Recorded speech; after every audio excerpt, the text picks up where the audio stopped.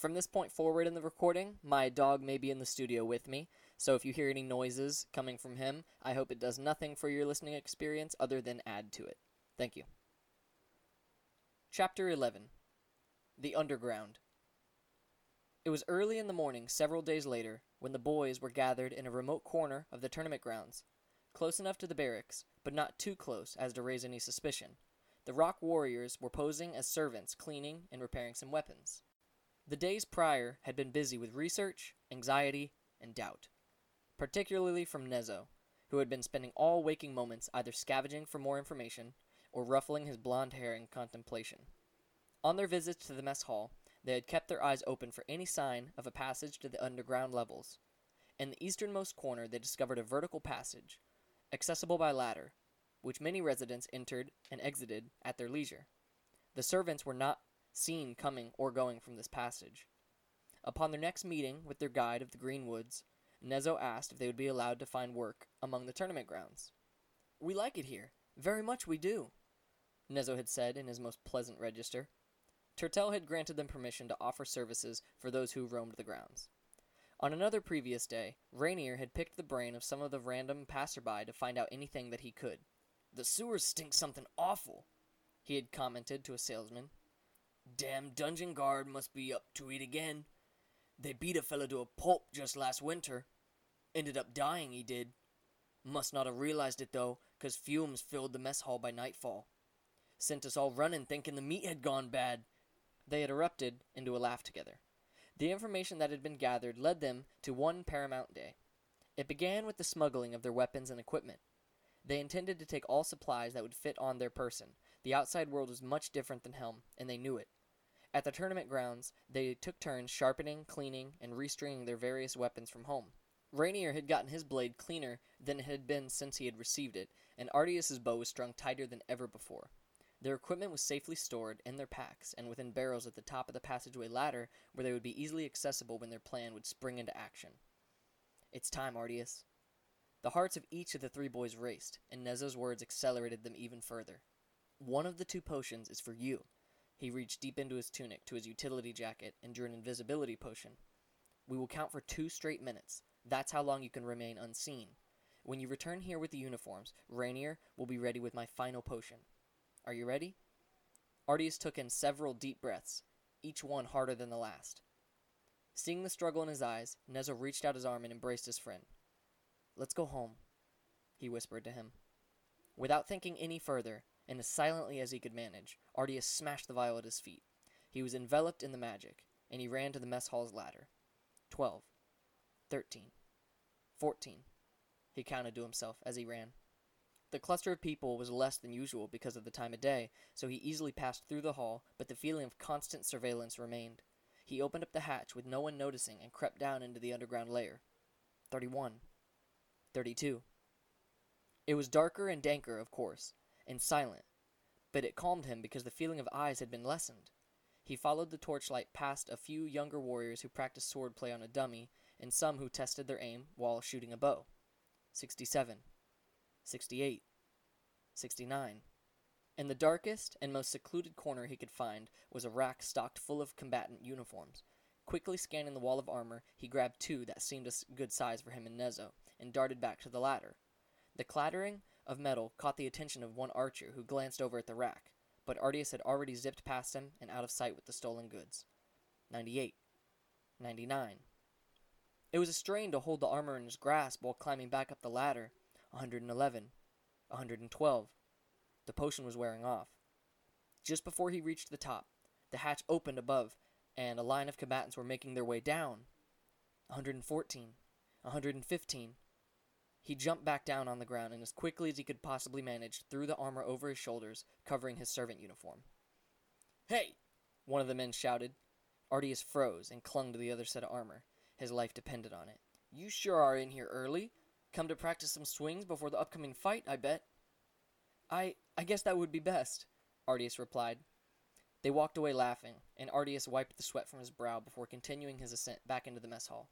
It was easier for him with only one uniform to hold. "Perfect," Nezo said as his friend met him back at the surface. "Here." The words were barely squeezed from his lungs as he handed Nezo the armor. Not Not many down there, he wheezed.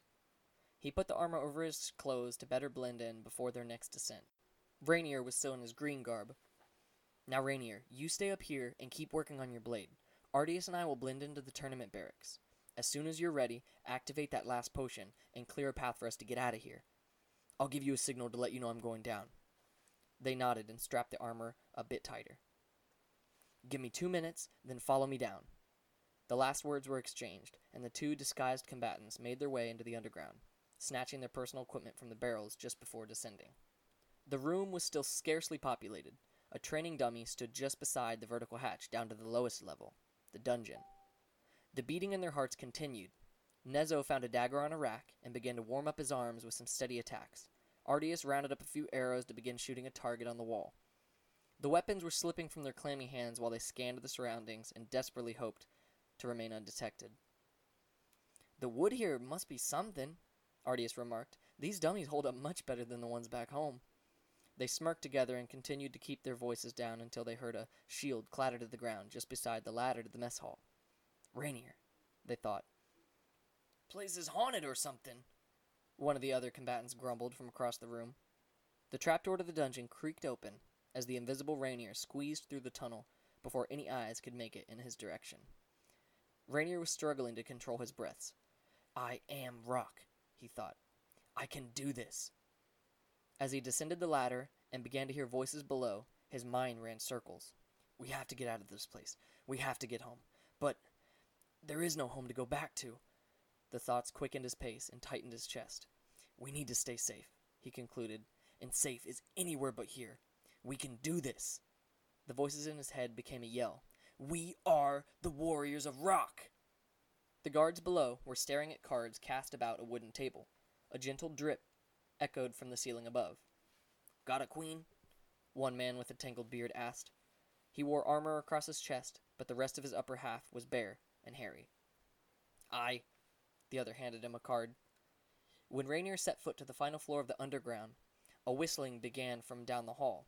It was a low, repetitive tune. Pipe down and watch the sewers, Gronk, the hairy man yelled. His voice boomed off the walls and shook the room. What about a king? Before another breath, Rainier tiptoed behind the hairy man. He raised his sword to strike downward with a pummel, but stayed his hand. Upon a steady attempt to form a new plan, he kicked a leg out from under the other man's chair, sending him back first onto the cold ground. The hairy man let out a hearty laugh that made the room quake once more. The potion was wearing off, and Rainier could hear the creaking of the trapdoor being opened. He slammed the pommel of his sword down onto the hairy man's head, knocking him out cold before the echo of his laugh could subside. The same was done to the other man just as he got to his feet and remained unseen. The boy darted for his last target. Nezo and Artius were already climbing down the ladder when Rainier landed his blow on the third guard. This man, however, was heavily armed and remained upright just as the magic potion faded. Stop! He yelled. You go no further! The rock villagers rallied to the edge of the sewer drain where the man drew his arms, a steel broadsword. You don't understand, Nezo said as he charged a spell within his palms. Further is our only destination. He let out a spell of fire at the guard's feet as Artius flew an arrow that bounced off his heavy armor. Rainier aimed low. They wished to escape, but no blood was to be spilled in their plan this morning. The man was excellent in blocking Rainier's bashing and dodging the ranged attack from the others while the fire crackled below his feet. Several prisoners were pressed up against their bars to catch a glimpse of the commotion. The fire cast a glow that illuminated their stained faces behind the steel bars. His hand, Artie! Aim for his hand! Rainier yelled. The voices and attacks were jumping from wall to wall, causing a ruckus. Artius flew a few arrows that narrowly missed their mark because of the man's sword swings, but Nezo struck his legs with a few zaps of electricity, enough to catch the water below and send the jolts throughout his body. While stunned, Artius caught his hand with a well-placed arrow that knocked the weapon from his grasp and into the water behind him. Rainier took the opportunity to smack the man's legs with his sword. The blade bounced off the armor with a deafening clank, but it sent the guard to the ground in pain. While disarmed and immobilized, the three friends ran to their escape. Rainier was first to dive into the dark water below, and then Nezo. But just before Artius' feet left the stone floor, a hand grabbed his ankle and pinned them to his place. The guard's eyes were gaping wide and bloodshot. The grimace across his face was terrible and eerie. He drew a round horn and blew into it with all of his might. The sound sent an earthquake across the room and up to the higher ground. The boy's head was shaking from the sirens being echoed above the ground. He looked the man in the eyes with his vision straightened, drew the pocket knife from his boot, and said, "I'm sorry." He sliced at the guard's hand until he released his ankle, allowing him to plunge into the water where his friends were already beginning the final swim. The water stung their eyes as they swam up through the tunnel. Nezo had explained to them how the sewer connected to the moat outside. It was not much further, but the air in their lungs were begging to be released. The pain increased with every forward stroke. Just around the corner they could see light at the end of the putrid tunnel. The sunlight from outside the wall. They swam faster and faster. Even from their position in the underground they could hear sirens of horns blaring from above. The guards were readying themselves among the battlements, while others burst through the mess hall doors to reach the underground. The light drew closer and closer as they swam. They could see where the murkiness of the water eased into the clear waterway. With no delay, they gave one last heave in the direction of the light and thrust their heads out of the water. They gasped to fill their lungs with fresh breath, but the water was rushing from an outside disturbance. Waves were throwing them back and forth as they floated among the moat. The drawbridge had been lowered, and commotion from the castle's entrance stirred the waters around it. Troops ran along either side of the water in search of the boys. "The armor!" Nezo gasped between the waves. Take it off!" They both cast the encumbrance from their person and swam towards the southern wall as they had planned. "They're after us!" Rainier yelled. He was swimming while turning his head in all directions to be sure they were out of sight. "Almost there," Nezo said.